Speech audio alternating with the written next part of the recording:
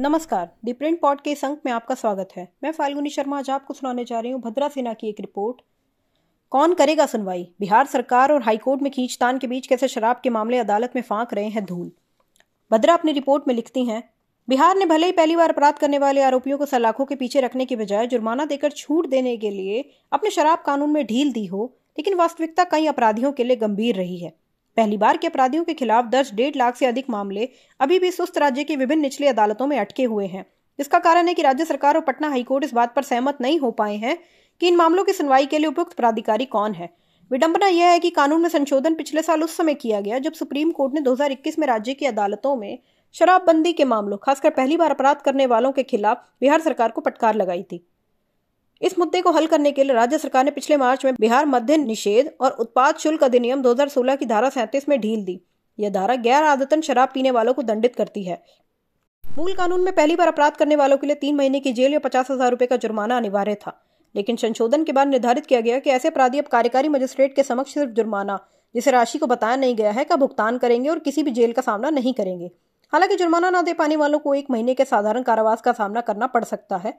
आरोपी भी आरोपों को चुनौती दे सकता है। संशोधन के बावजूद संभवतः एक विधायी निरीक्षण के कारण मामले निस्तेज हो रहे हैं। ये खुलासा उन दस्तावेजों से हुआ जो शराबबंदी कानून से उत्पन्न जमानत याचिकाओं का सामना कर रही बिहार सरकार ने पिछले हफ्ते सुप्रीम कोर्ट में दायर किए थे।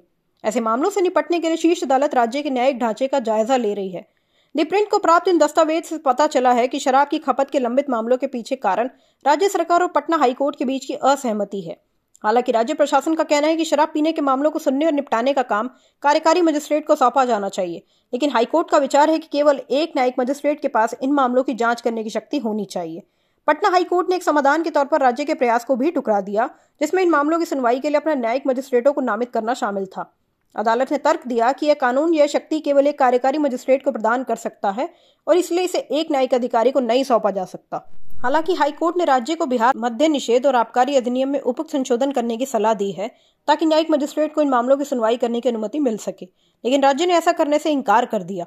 इसके बजाय उसने अदालत से अपने विचार पर पुनर्विचार करने और न्यायिक मजिस्ट्रेटों को नामित करने के राज्य के उपाय को स्वीकार करने के लिए कहा है ताकि न्यायपालिका का काम बोझ कम हो सके।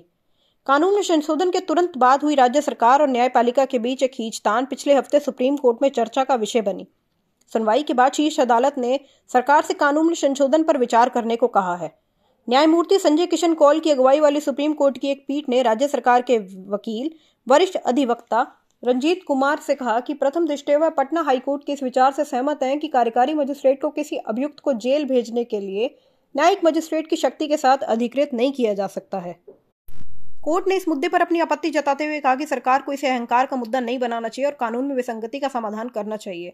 दी प्रिंट से बातचीत में अधिवक्ता गौरव अग्रवाल, जो इस मामले में सुप्रीम कोर्ट की पीठ की सहायता कर रहे हैं, ने हाईकोर्ट की राय से सहमति जताई। उन्होंने कहा कि विवादित प्रावधान एक कार्यकारी मजिस्ट्रेट को न्यायिक शक्तियां प्रदान करता है जो नहीं किया जा सकता था। हालांकि बिहार सरकार ने अपने हलफनामे में जोर देकर कहा है कि एक कार्यकारी मजिस्ट्रेट को बिहार मद्य निषेध और उत्पाद अधिनियम की धारा 37 के तहत जांच करने से नहीं रोका जा सकता। राज्य ने प्रस्तुत किया कि समरी ट्रायल के लिए शक्ति कार्यकारी मजिस्ट्रेटों को Bihar conduct of examination act 1981 नामक एक स्थानीय कानून के तहत प्रदान की गई है।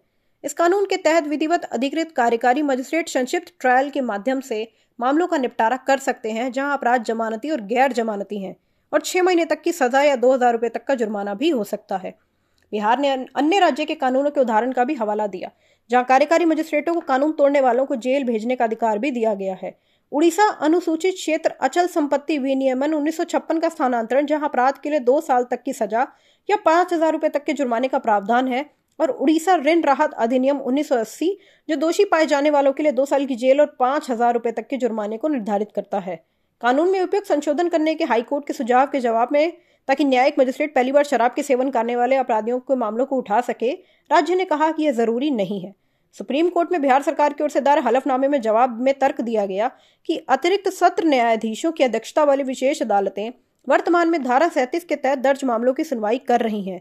इसके अलावा यह संशोधन के बावजूद किया जा रहा है। कानून इन एडीजे अदालतों को शक्तियां प्रदान नहीं कर रहा है। जवाब में कहा गया है, अगर वर्तमान में धारा 37 के मामले एडीजे स्तर के विशेष न्यायालयों द्वारा देखे जा सकते हैं तो न्यायिक मजिस्ट्रेट भी इन मामलों को देख सकता है। धन्यवाद।